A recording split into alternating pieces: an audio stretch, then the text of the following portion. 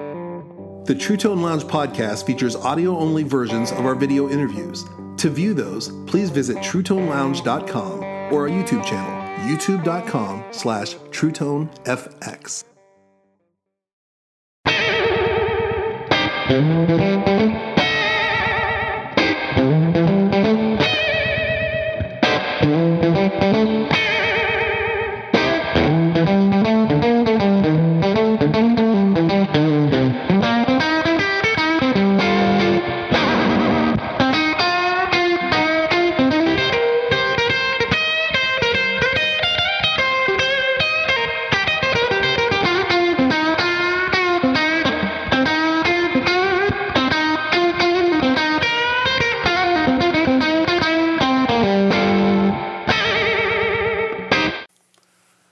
Hi, I'm Zach Childs, and welcome to the True Tone Lounge. Today, our guest is our friend J.D. Simo. How you doing, buddy? I'm doing good. I'm honored to be back. Thank you for having me. It's good to be back. See, folks, we haven't caught up in a long time, so Zach is multitasking here, where it's like we haven't caught up in months. So it's like, Yeah. So actually, this is one of my best friends on the planet. So actually, unlike the last time where he pretty much knew everything I was going to say, this time he's actually going to be like y'all and hear some stuff for the first time.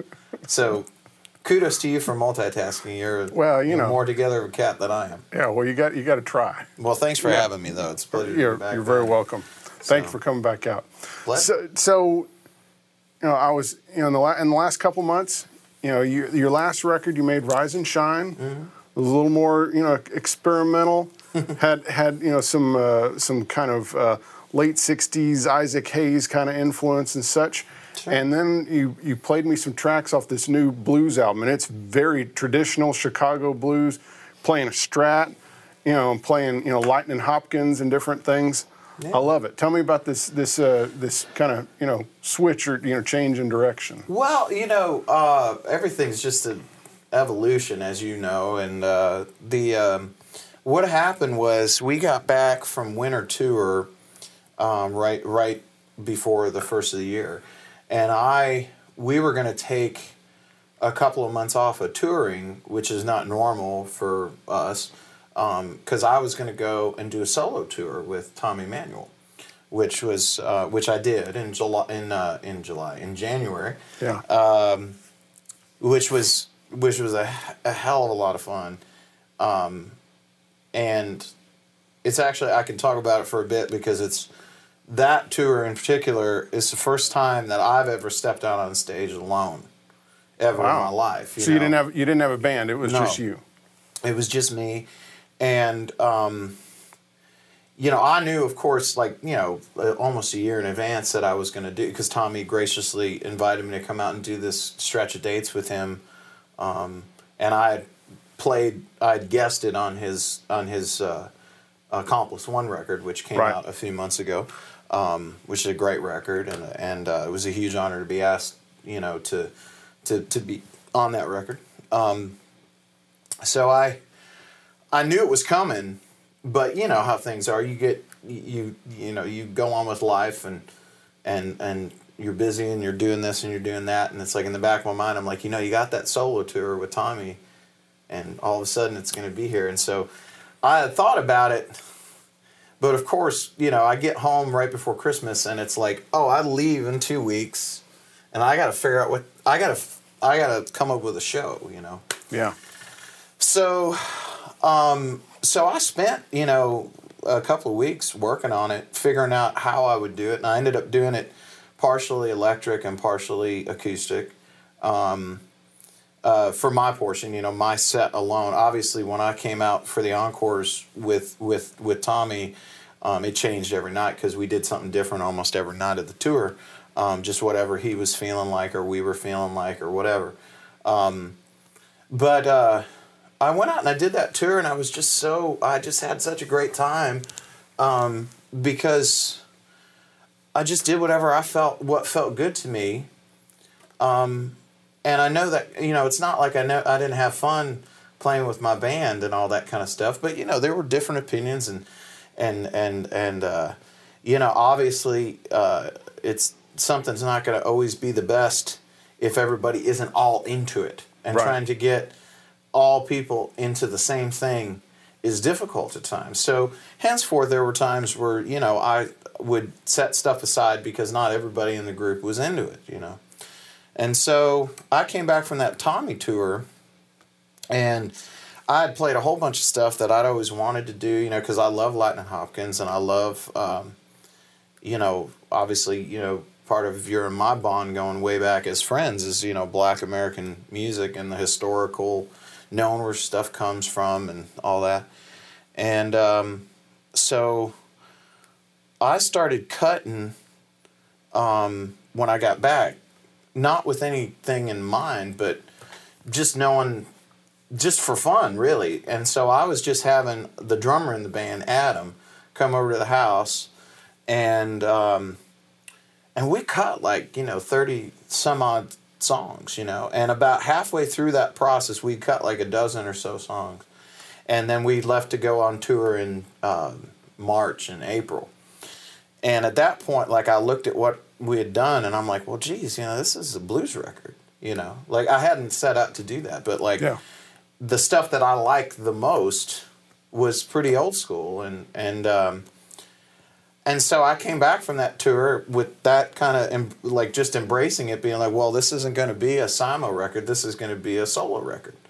And it's going to be what I want to do, you know. And so purely, you know.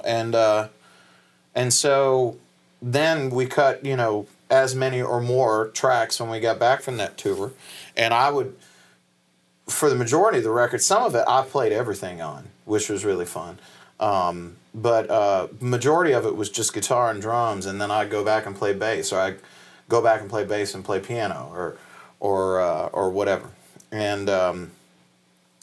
And so I just got to where I really liked it, you know. And so that's right now I'm about to leave for a long tour, opening for our friends Big Head Todd and the Monsters and the Dirty Dozen Brass Band. And this is like the first tour where we're doing that whole thing where like half the gig is upright bass and stuff like that. Yeah. But that's kind of, you know, that's the overview. Yeah. I know I'm jumping ahead, but yeah, that's kind of... Yeah, because, you know, of course, in our day, you know, when you say blues, it can be a lot of different things. This is very important, folks. So you could be talking about blues rock with, you know, a lot of high gain and synthesizers, or you know, this is traditional blues. This is upright bass. This is you know. This is clean. This is, you know, for me. You know, I mean, you know, I like a lot of different music, as do you, you know, but when it comes to one of my biggest pet peeves in the world, and one of the reasons why when my group formed and we made our first couple records, is, you know, I very purposely was like, we're playing rock music. Yeah. You know, people would call it bluesy or whatever, but like I always shied away from that because I actually don't like when rock and blues necessarily kind of cross. Yeah. I like traditional blues for what it is, and I like rock music for what it is. And, you know, obviously sometimes when those two things have crossed in a very natural, you know, older kind of way, I've definitely been heavily influenced and love all that stuff. But in the modern era, I'm not a fan. I mean, if you know, people can like what they like, and that's fine, you know. But no, for me, I really love Lightnin' Hopkins, and I really and always have, and just played for myself. You know that because you know me. But like, I never played it publicly, but I love Lightnin' Hopkins a lot, and so there's that, and then, you know, I always tell the story. When I was 18. You know, because I call it stratoblasting up to that point, which is, you know, being into the Stevie Ray and the Hendrix, which is cool, man. You know, I mean, you know, I got nothing but love and respect, and had huge parts of my, you know, formative years of playing being incredibly, incredibly influenced by Jimi Hendrix and Stevie Ray Vaughan. But it's what's kind of come in the wake of that I think is just kind of, you know, you're better off going backward than forward with that kind of stuff. And but when I was 18 years old, I heard the first Fabulous Thunderbirds record, Girls Go Wild, and heard Jimmy. Mm-hmm. And since then, Jimmy has always been just one of my biggest, and I've talked about Michael Bloomfield as well. Yeah. Same thing happened. That's right around the time I heard the first Butterfield, or the second, but I heard East West first. Yeah. And so, to me, unless you're talking about, Ike Turner or Magic Sam or Freddie King or Earl Hooker, who's a huge influence on me as well. Unless you're talking about those guys, Pee Wee Crayton, T-Bone Walker, B.B. King, whatever. To me, the next generation, if you will, it's like you got Bloomfield and you got Jimmy Vaughn, and Anson Thunderbird.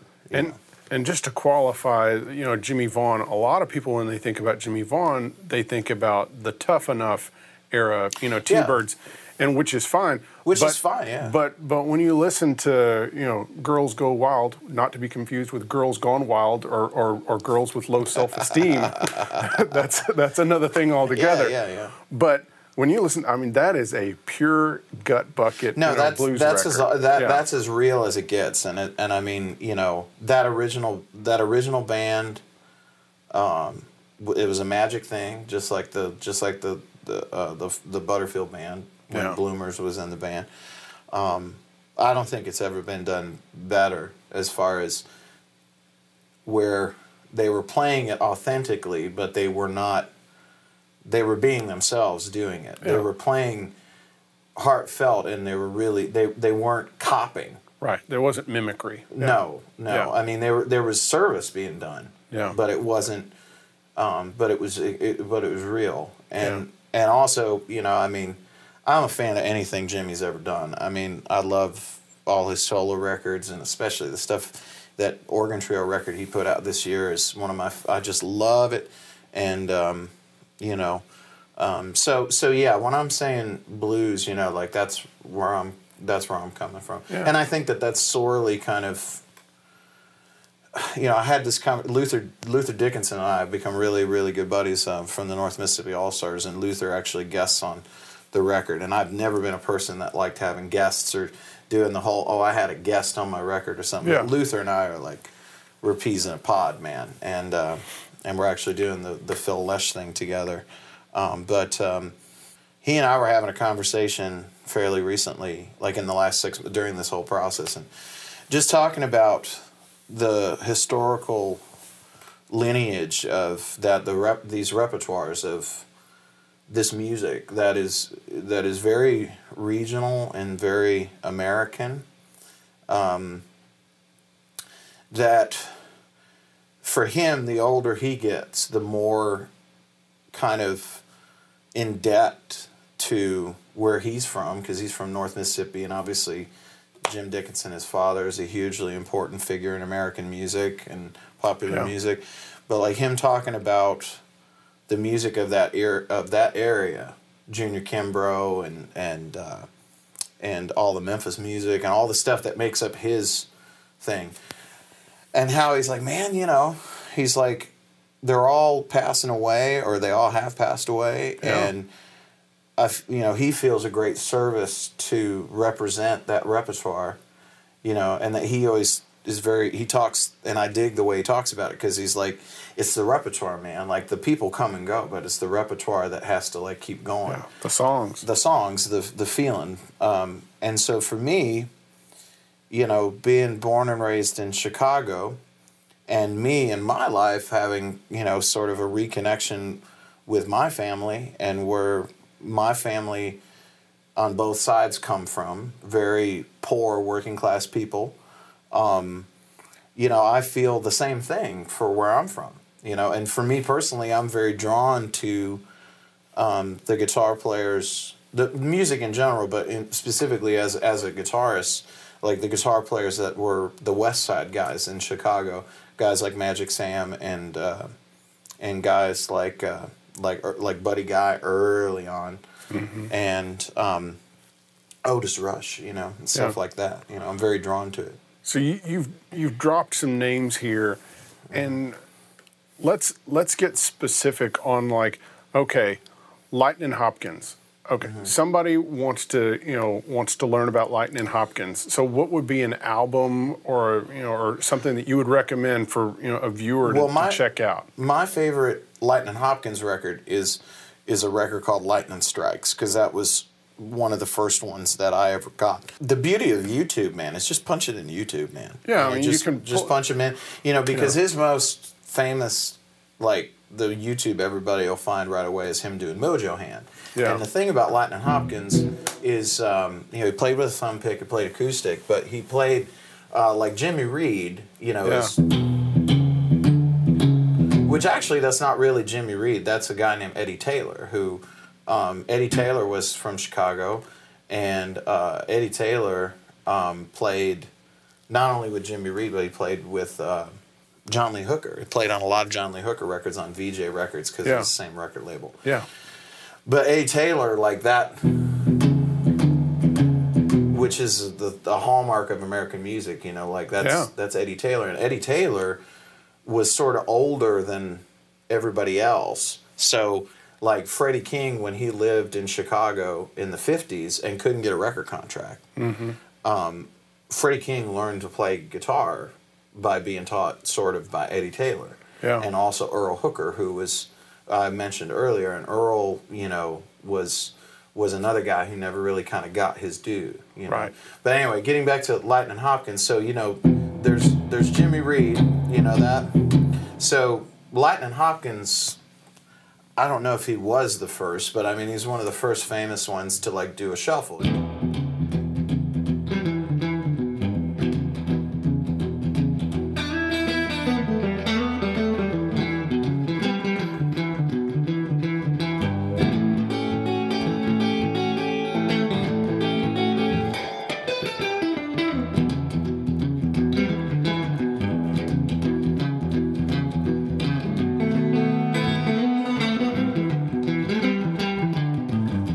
So that's kind of like in the style of Lightnin' Hopkins. Is very, it's very greasy, and it's something that I really, really love. But that kind of shuffle beat was something that he used a lot. And he played by himself a lot, so he had this really beautiful sense of time that like John Lee Hooker also kind of had. Yeah. I could go on and on. Yeah. So. You have the Lightnin' Hopkins thing, which he was kind of famous for playing acoustics with a sound hole pickup and running it through an amp. And so, on some of the albums, he might have played electric guitar. Later on. But a lot of it was that DeArmond sound hole pickup and the Gibson or some other kind of acoustic. Mm-hmm. So then you talked about Jimmy Vaughn. Mm-hmm. So what would be? I mean, of course, you were. Kind of indicating that you loved everything. But if you were to recommend like one or two things of Jimmy Vaughn for someone to really get an idea of Jimmy Vaughn's playing. Well, that first Fabulous Thunderbirds record that came out in like 78 or 79, I think, called Girls Go Wild, because it is just, I mean, he's like 20, he might be 30, close to 30 when he made that record. Anyway, I mean, it's just the real thing. I mean, it's just the amalgam of. Yeah. It's funny to me also because like Jimmy, especially now, he's adopted this amalgam of styles that were kind of regional to kind of South Texas and the Gulf. Playing with the capo like Gatemouth Brown and Johnny Guitar Watson and that kind of thing. But back in those days, back in the early Thunderbirds days, it really is all that stuff I mentioned about like the West Side Chicago players. He's kind of like that perfect amalgam of all those guys. There's definitely some B.B. King and there's some Freddie King in there, but there's a lot of Magic Sam and Otis Rush and Pee Wee Creighton and all that kind of, Ike Turner. I love Ike Turner. That's another guy. I mean, he wasn't a Chicago guy. He was in Memphis, but all that stuff. So anyway, I mean, I'd say the first Thunderbird record, and then this last organ trio record, the Jimmy Vaughn trio record that just came out, is just really great because I think that it's funny because he's had like two different styles. Jimmy, he had like the Thunderbird style, and then like when he made his first solo record in the early 90s, he put the capo on and he started playing. It still is connected to the way he played before, but like he's developed this other thing that now, 20 years later, has developed into this whole other amalgam where it's like there's a bit of Barney Kessel, there's a bit of Kenny Burrell, there's a bit of there's that stuff mixed with the Clarence Gatemouth Brown, all that kind of stuff, And I just think, I could gush all about him. For my money, I just think that, like he is still out there playing, and it's like that's the real thing, know. And it's in a way, it's almost. I was gonna say like unfortunate that he's Stevie Ray Vaughan's brother. I mean I don't mean that at all. But what I mean is like Jimmy is such an important player that the fact that he's Stevie's brother, it almost, it's like it matters, but it's like there's if that's how you find him and then you fall in love with him, great, Yeah. And I understand that, like, I say, people ask me all the time, they're like, well, who's your favorite guitar player? And I say, well, probably Jimmy Vaughn or something. And some people are totally, and they're like, yeah. And then some people are like, really? Yeah.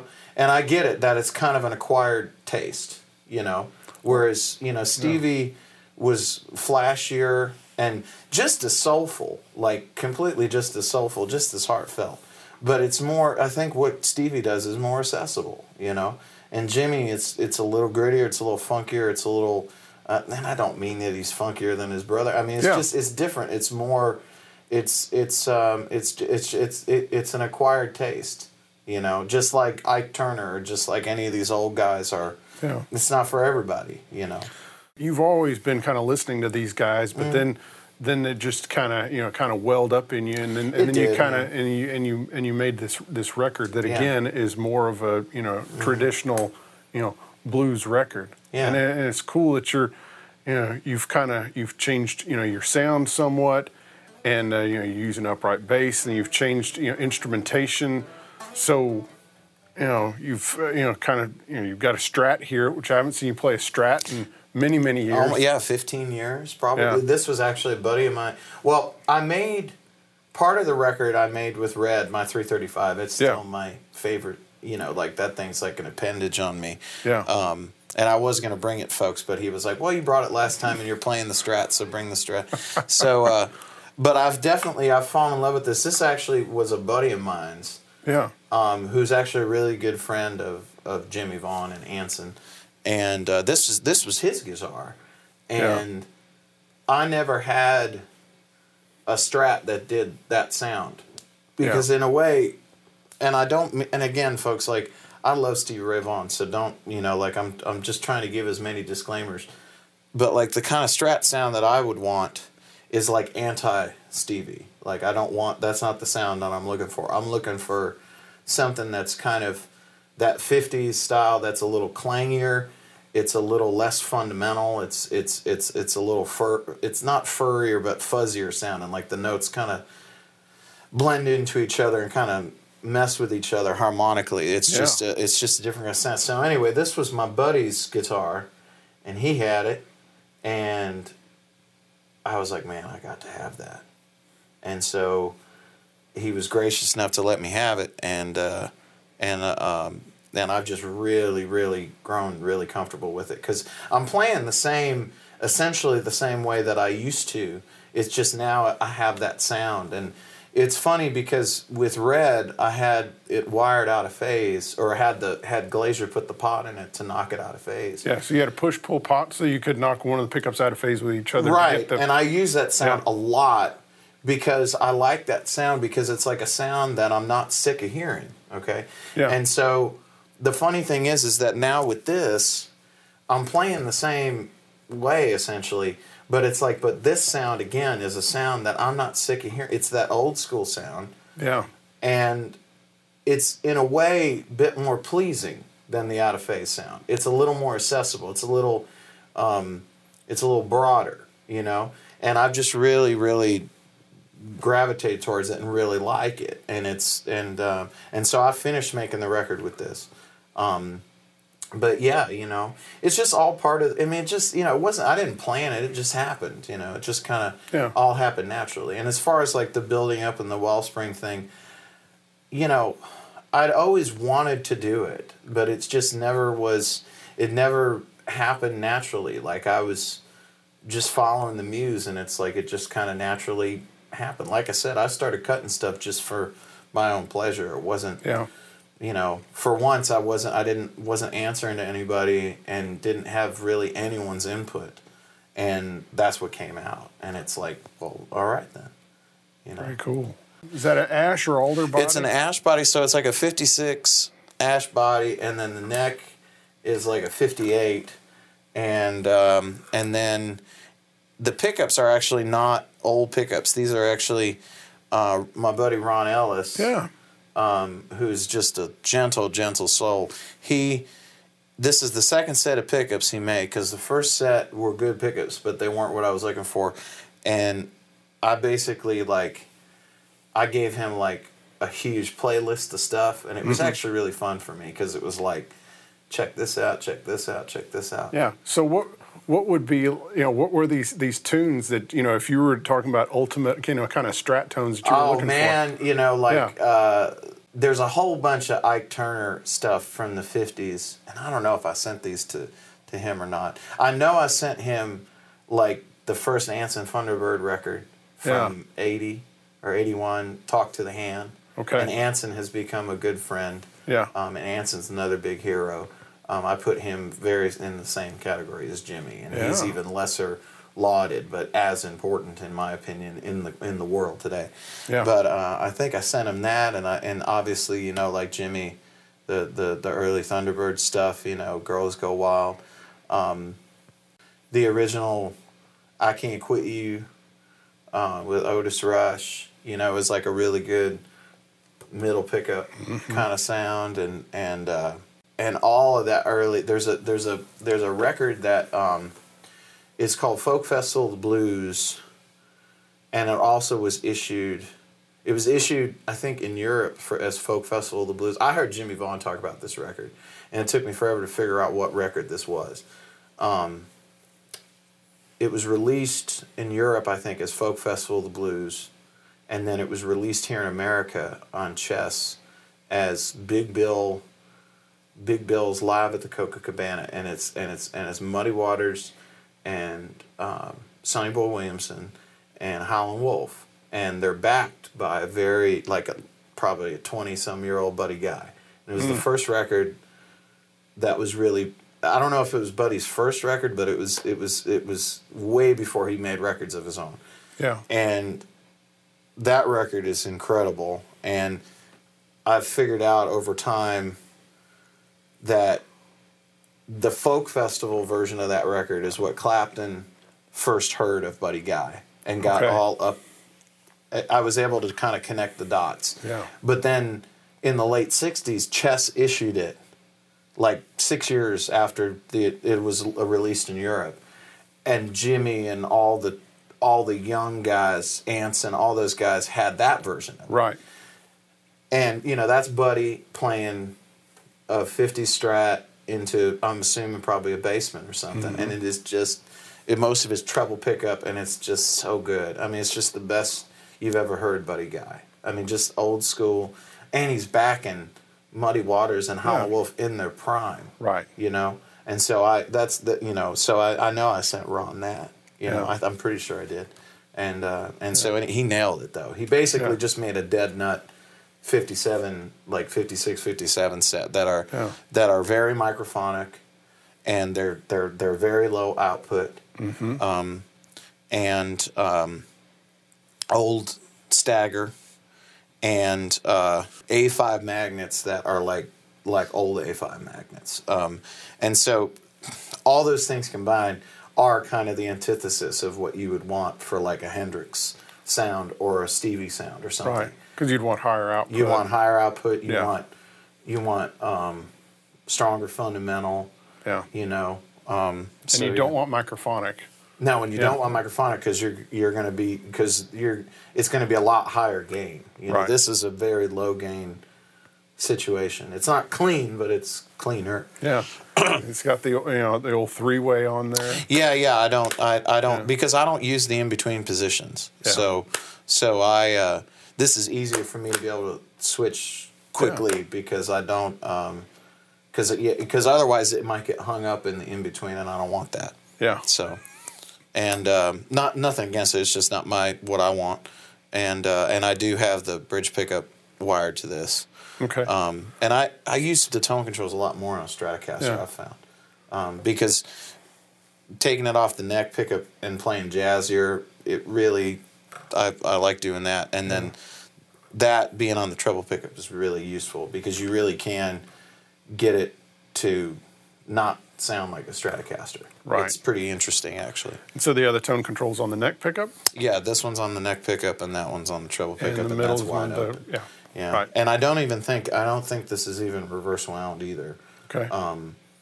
Because I just wanted it to be old school. And I do know, I remember, this has got an old cap in here too, an old .1, those square. Yeah. The little phone book looking ones. Yeah, exactly. Yeah.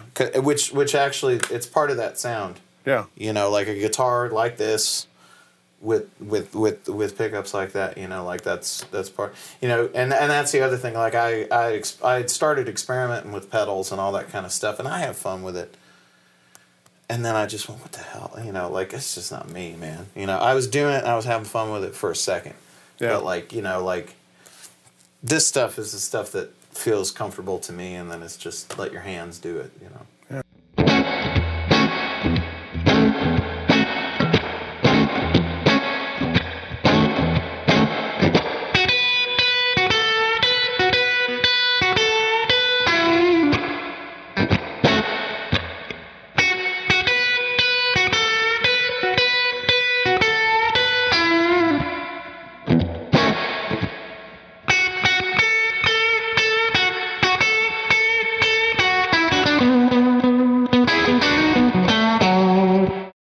So again, you're back to straight into the amp. Mm-hmm. So you got the Strat today. You're using deluxe reverb and yes, I got yours here this time because mine got stolen.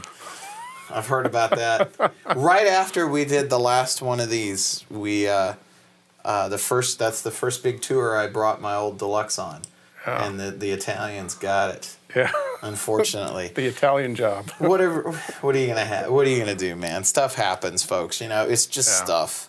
You know, human life is a lot more important. But yes, I'm actually playing through yours, and it sounds really good. And then live. What you want for it? $100? I'm holding on to that one. Okay, all right, fair enough. So, and then live. You've been using a super reverb? Yeah, I've been using supers, and so I've got a couple of supers that I really like, and that's the only thing I used on this new record, just because it did what I wanted it to do. Yeah. But it's funny though because I do I might experiment a little bit. I was telling you before we did this, I might end up getting a Bassman or something like that. Not that I'm not getting what I want out of the supers. I am, but it's just again like a lot of those sounds that I love, the Ike Turner records from the 50s and stuff like that. Like that's what they're using. Tweed 410 Bassman. Yeah, exactly. Yeah. So I don't know. I might go there next. I might not. I don't know. But yeah, just a chord and a super, and I set the supers way different than when I was just playing the Gibson. Because with the Gibson, I would always want to put solid state rectifiers in them. Yeah. And I would set them real bright. I would set them with the treble all the way up and the bright switch on and the bass almost off and all this stuff. And with a Stratocaster, it's a very different thing. Where now I've actually set the supers up very different. Where I've got the tube rectifier back in there and I set them way different. I set the treble down quite a bit, like on 6 or 7, and middle about the same, and actually bass up to 3 or 4, to get the kind of sound that I'm looking for. Yeah, that kind of brings up an interesting, kind of topic. A lot of people don't think about the fact that, the electric guitar is really not a whole instrument without the amp. Yeah. And the amp and the guitar, the way they work together is so important, and you really have to dial things in differently. It doesn't work great when you take a Strat and plug it into an amp, dial it in, and then you just take a Gibson and don't change anything. Yeah, I mean... It doesn't tend to. No, it doesn't tend to, and I think it all begins and ends with what it is that you're wanting to hear. And I think if you have a better conception of what it is that you're looking for, you have a better chance of finding it, you know. And so yeah, you know, and again, like, that's just me. That's just my preference. Everybody's different, and everybody's hands sound a little different. Some people have bright sounding hands. Some people have dark sounding hands. I mean, it just depends. Yeah. But yeah, for me, you know, I just kind of that's kind of where I've ended up. And it's interesting because this guitar is so, you know, because I'm going from playing an old 335 that, like, will drive any amplifier, and this is incredibly not forgiving and weak, and it's fun, man, because it's like it reminds me of back when I was in the club band with Don Kelly and I stopped using pedals, and it's like I heard the sound that I wanted, but I had to get my hands in shape. Yeah. And I had to, like, adjust from having that feeling of being propped up that, like, using compression and using delay and using overdrives and stuff gave me before. Now, it's like going to a more unforgiving instrument, which I think Fenders generally are. Yeah. And having that much less power driving the amp, it's like I'm getting the sound that I'm wanting, but I'm definitely having to adjust a bit, and that's actually kind of fun for me because it reminds me of something that already happened to me once in my playing. There's just a physicality to playing music, and there's an aspect of, just like, if you know, you have to keep yourself in shape, you have to keep your hands in shape, and you have to keep your chops up to be able to pull those sounds out. Because you know, but especially, you know, not to, you know, heap too much praise on this, but just, you know, when you're plugging straight into the amp, you know, you don't have those other things, and so you have to have more, you know, control of your hands, and that comes from practicing and working at it. It does indeed, and it's, you know, like I said, I mean, it's you know, if you're getting the sound, like, I think you have to let your ears guide you, because if you're getting the sound you want, you can compensate with the rest. You can adjust. Yeah. But if you're not getting the sound, then don't matter, you know. Yeah. But yeah, no. So it's been really fun. But like I said, this has been really comfortable. I mean, it hasn't really. I've been aware of what I'm telling you, but I'm not. It hasn't been something that's been, like, debilitating in any way. And if anything, it's been like, oh man, I remember that feeling. Yeah. I remember when I had to work a little bit extra hard because I didn't have that little bit of extra, you know, cushion underneath me. Yeah. You know, so, but it's worth it because it's like, it's the sound that I'm wanting to hear. Yeah. You know. Let's grab this ES5. Let's do that. So tell me about this beautiful ES5. So, I mean, it's gorgeous. It's beautiful, man. So a lot of these guys, some of these guys I've already mentioned. Pee Wee Crayton is definitely one of them. You know, the ES5 came out, and, you know, of course everybody wanted, you know, L5s and Super 400s and stuff, because that was the Cadillac guitar of the late 40s and the early 50s. These are, I think, I could be wrong, but, you know, I think these were a little bit cheaper. And T-Bone Walker obviously played one, and Pee Wee Crayton played one, and B.B. King. My favorite B.B. King record is Singin' the Blues, which came out on Crown Records in '56 or something, and that's him playing an ES5. That whole thing, that's pre-vibrato B.B. King. Yeah, when he's playing straight notes. He's playing like more like T-Bone Walker, and so he's playing an ES5, and Lowell Folsom, who, you know, was another contemporary of T-Bone Walker from the 50s. He played an ES5. And then move up a couple of generations, then you had, you know, in the 80s and the 90s, you know, you had guys like Ronnie Earl and guys like Anson Thunderbird and Kid Ramos and stuff like that played ES5s for a handful of songs or something. Yeah. In tribute to that. And so anyway, I use this for two. One, I use it because there's just no way to get that kind of sound. And it's also, it kind of serves double duty for me because there's one tune that we do now that like is the ES5 kind of sound. But then there's one of those Lightning Hopkins kind of things because obviously this being a big, basically an acoustic instrument, I can kind of, sometimes I go back and forth. Like as we tour more, I'll make more of a decision. Sometimes I'll take my acoustic and plug it into the amp like Lightning would do. Yeah, your Waterloo. Yeah, my Waterloo, which I love. Or, I'll use this and I'll do a very similar thing where I'll play the Lightning kind of style.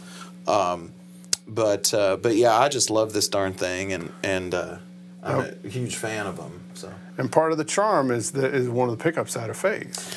Yeah, actually, I think two of them are out of phase. Actually, because I know these two are out of phase with each other, but I think this one is too. And so. So put it on us. So lay it on. Put it on you. It's a little. This is a little bit of a noisy instrument. Hold on a second. Sometimes you gotta.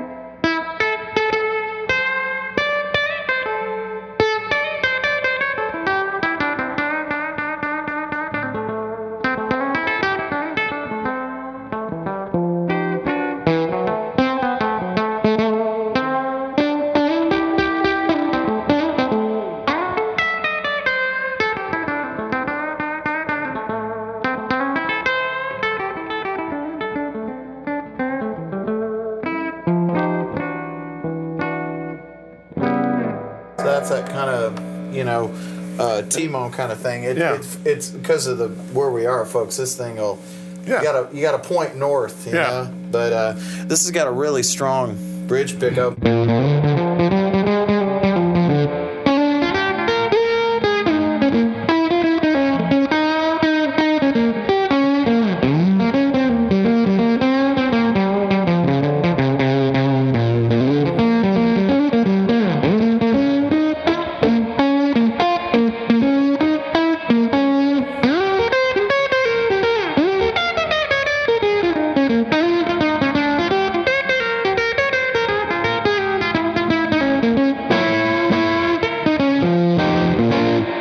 You were talking about Jimmy Vaughn, and what would be some kind of Jimmy Vaughn isms, like on on the Strat, Well, it's funny because for Jimmy,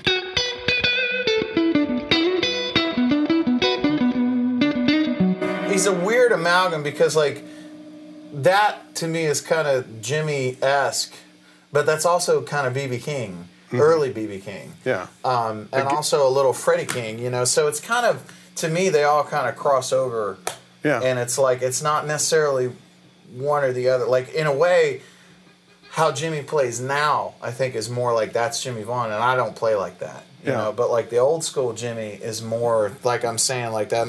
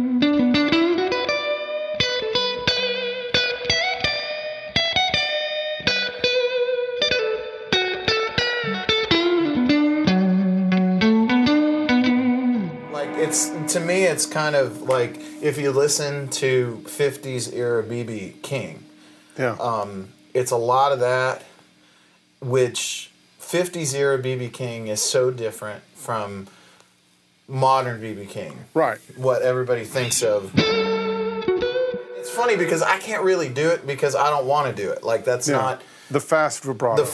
What everybody thinks. And I actually kind of have avoided it because it's like the thing that is the more known. I don't know. I'm just more attracted to things generally that are maybe a little bit more eclectic. And so to me, that more kind of simplistic earlier BB style, which is kind of evolved T-Bone Walker style, that's got chromatics in it, you know.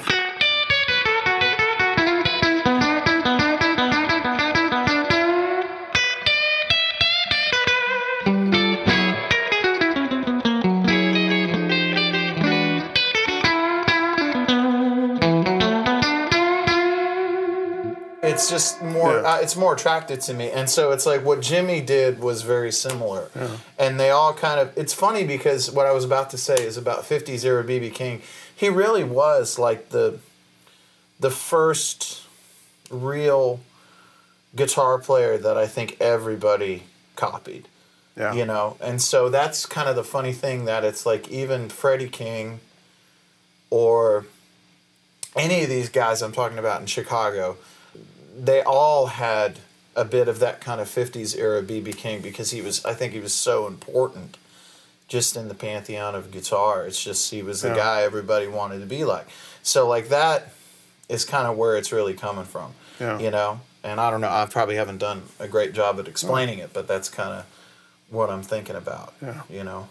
Early non-vibrato B.B. King. Yeah, or slight vibrato. Or slight vibrato. Singing the Blues album. Singing the Blues, and then there's another record that came out in 1960 or 61 that is Anson Thunderbird's favorite album of all time, which is called My Kind of Blues, and it's B.B. backed by the Lloyd Glenn Trio, which is just piano, bass, and drums. Oh, wow. And I swear to you, B.B.'s playing a Stratocaster.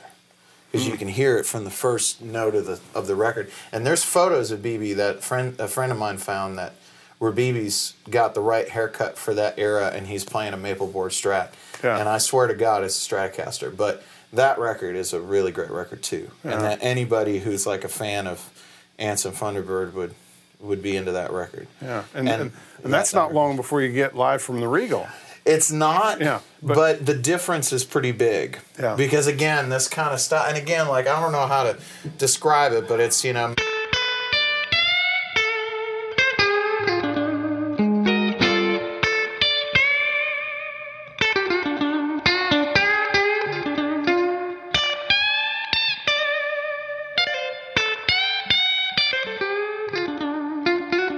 So, I mean, it's close. Yeah. I mean, that's basically kind of Live at the Regal-esque, but I mean, it's like, it's not as fast vibrato. BB. Yeah. It's still like, there's vibrato, but it's not the hummingbird vibrato. Right. And I just love that sound. And all those guys, like I said, kind of have that amalgam, whether it's Jimmy Vaughn or whether it's Freddie King or Magic Sam or Eddie Taylor or Otis Rush, same thing, you know. And you were using the bridge pickup earlier. Yeah. I mean, that is a great bridge pickup sound. Thank you. That is totally the sound, though. Like that's that slightly microphonic 50s kind of sound where if you back it off, it almost sounds like a Gibson.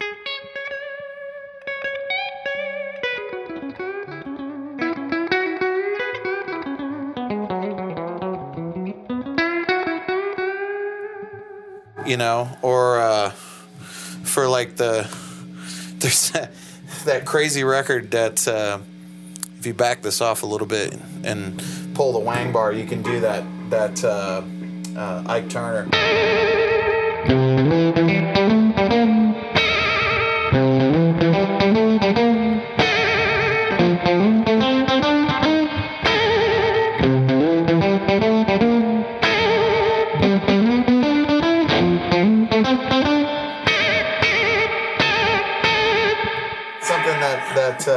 that's something that Ike Turner did, and I do that a lot now because that's like that's the only thing I use this for. Yeah. Is doing the Ike Turner thing. Yeah. That almost has like a 50s ray gun kind of. Yeah. I mean, yeah. But it's like, that's Ike Turner did that. Yeah. On a couple of different albums back in the 50s, but like that's the only thing I use this for. And if he would play bridge pickup, but like through a basement or something, sort of dark, but it's like you can tell, because that's the thing about this kind of Stratocaster is you really like bridge pickup.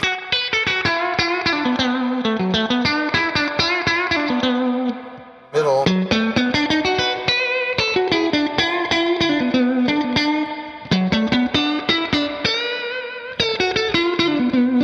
They're all very distinctive sounding. Yeah. They don't, you know, they sound like they sound. And so in the middle pickup, a lot of guys use, if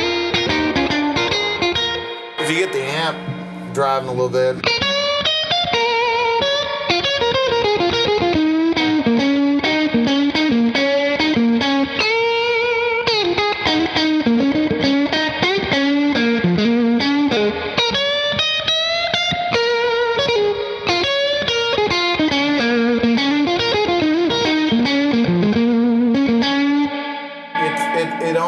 It's weird because they sound different from one another, but yet they all kind of have this hollow quality that again is just very not later era Stratocaster, you know. Right. And when you're playing low down on them,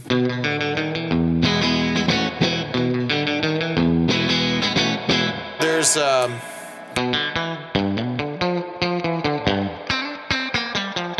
this clanky kind of thing. And a lot of these guys, some of them would overdrive their amps a lot, which I like. But there's that clean stuff, like Magic Sam. He would play bridge pickup real quiet. Not quite that quiet, but.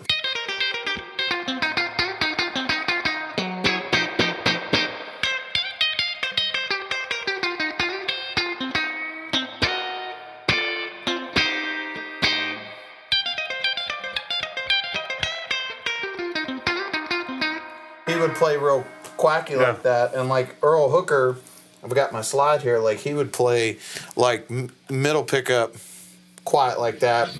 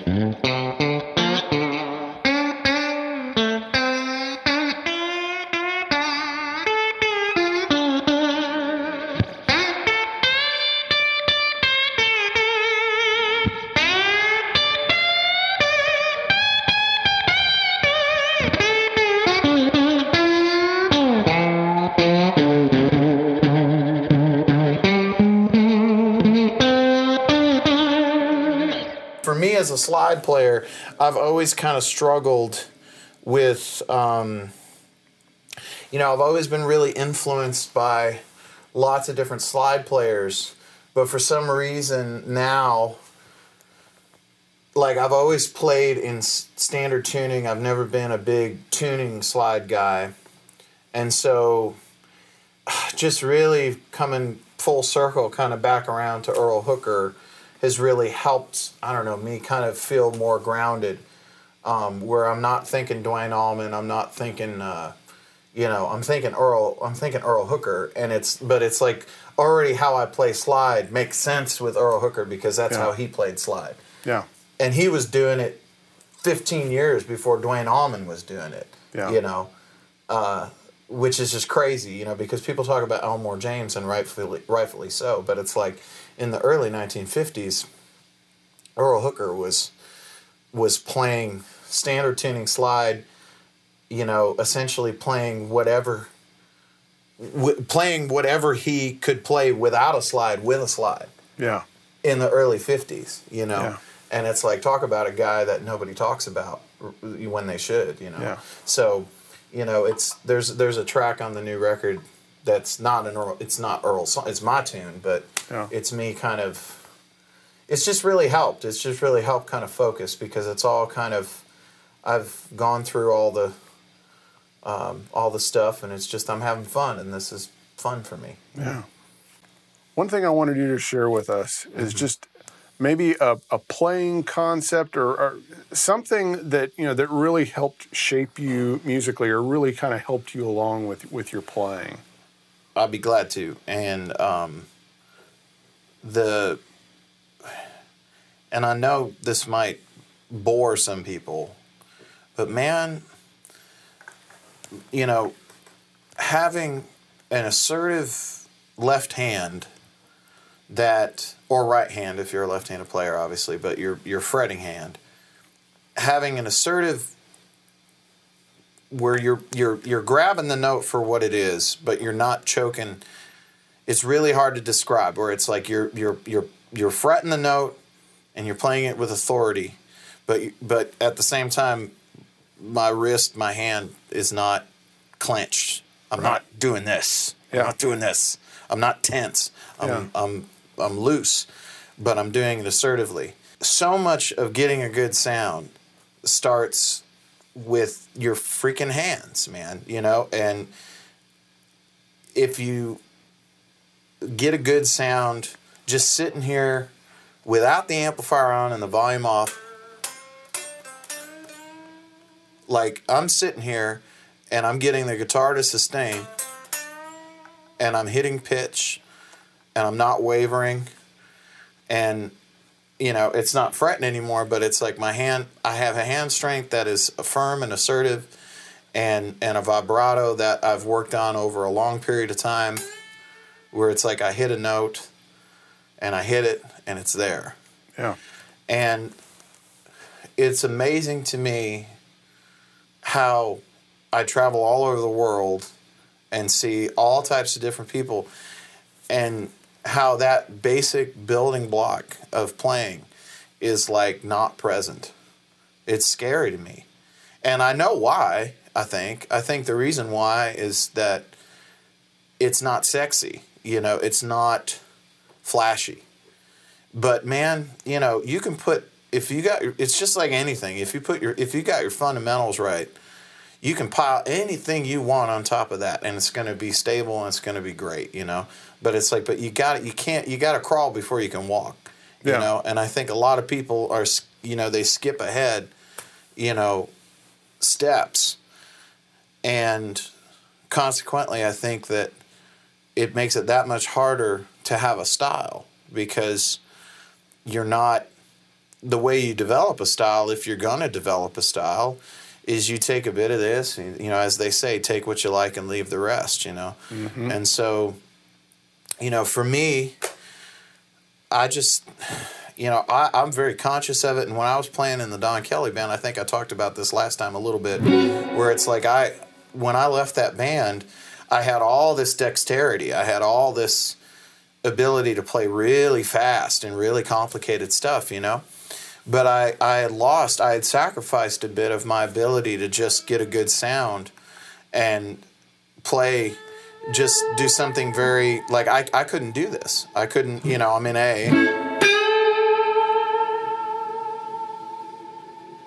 And just get it to vibrate and just keep it, you know, like, I had to, you know, and it doesn't take long. It'll take you a month or something like that. Yeah. But you can sit in front of the television and do this. And I recommend actually doing it without an amplifier. Because it's like, if you can sit with a guitar, because that's the other thing. All these old timers, man, they would play, you know, in the club, plug into whatever they could plug into, you know. But it's like, if they were sitting practicing, or if they were trying to woodshed on something, they'd be sitting on a bed in a motel or something and just playing to themselves. Yeah. And it's like, they weren't thinking about it. That's what they had, you know.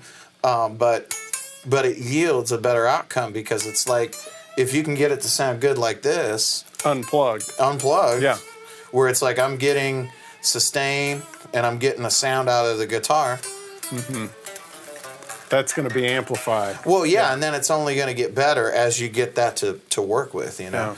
But I mean, it's just something that fundamental basic building block of playing that I think is getting more and more and more lost as time goes on, and it's probably the thing that's the most important, and it's definitely the absolute first thing about how to get a good sound.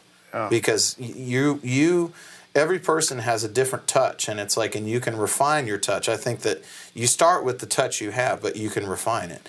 And it's like, but that's where tone comes from. That's where your sound comes from. It starts and ends with you, you know. And so it's like, if you put the time in to really be able to get the most out of the instrument, then, you know, it's only going to get better as you use better equipment, or you use this or that, you know, whatever, you know, right. to get exponentially better. But it's like, but if you're starting at a disadvantage, you know, then how can it ever get better? It won't, you know. Okay. I'm going to ask you something that I've, you know, for as long as I've known you, you've been doing this, and I've never commented on this. When you're playing, especially when you're soloing, sometimes you'll start making these kind of guttural, like humming kind of things. Yeah. And so, no, it's really interesting. So, how does that aid your playing? Does that help you in like your? I don't know I'm doing it. So I don't know I'm doing it. Okay. No, folks. Yeah, no, it's something that I do where when I'm playing, I make noises. Yeah. And I don't know I'm doing it. I'm really not aware that I'm doing it. But it's interesting because it almost seems like it adds a breathing quality to your playing because I don't know. So I don't know, but okay. I'm not the only one. Yeah. It's because it's been brought to my attention many times, and it drives some people crazy. Because Really? I mean, usually I'm playing so dang loud that people don't hear it. You can't hear it. Yeah. But like in the studio, people would hear it Yeah. and stuff like that, or like I'm sitting close to you when I'm playing.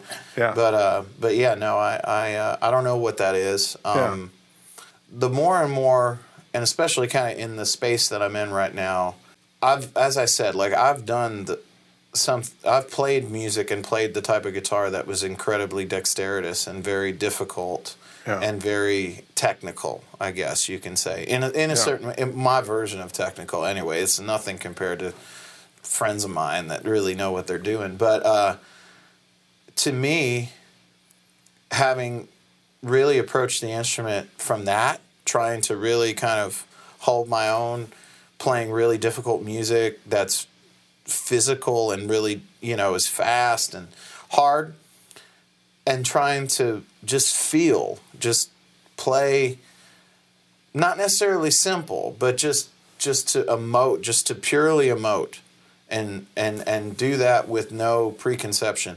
Man, you know, just for me, that's so much harder. It's so much harder because to just play and let out what you're doing, you got to be so confident and so comfortable with yourself. That's a really hard thing to do. And I think it's easier to play more complicated or something that's more technical because there's almost a safety in once you got it, you got it. And it's like there's almost like I'm hiding behind it, so to speak. Whereas if you're going to play raw, or if you're going to, it's harder. It's because it's more vulnerable. And that's the thing about really, for the first time in my life, because, you know, all these records, I had them when I was a teenager or even younger. You know, these people I keep talking about, you know, that I'm really kind of off into at the moment. And I heard it and I liked it, but it didn't touch me as much as it touches me as an older person because it's not kids' music, man. It's mature. It's men's music. I mean, not to be, you know, macho about it, but it's music that is meant for. It's adults. It's adult music, you know, and it's about nuance, and it's cool and it's fun, but it ain't flashy necessarily. And it's just the older I get, I mean, as I listen to these guys that had so little vocabulary on the instrument, yet they said so much, and it's just, to me, that's just amazing. Because it's just so harder to do that, you know? But in a way, the other thing that's funny that I've found is that the more you learn on the instrument, the harder it is to play truthful.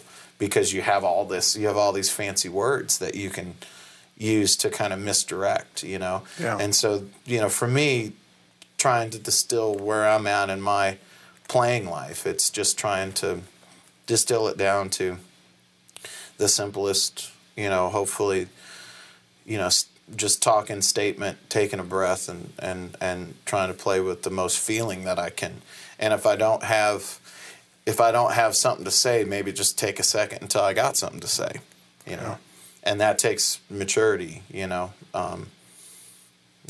because the younger you are, the more apt you are to talk, and then talk, and oh, look at this and look at that, you know. And it's just like, you know, there's a thing to this stuff, and I just love it. It just begins and ends with what I like, and I love it. It turns me on. Yeah.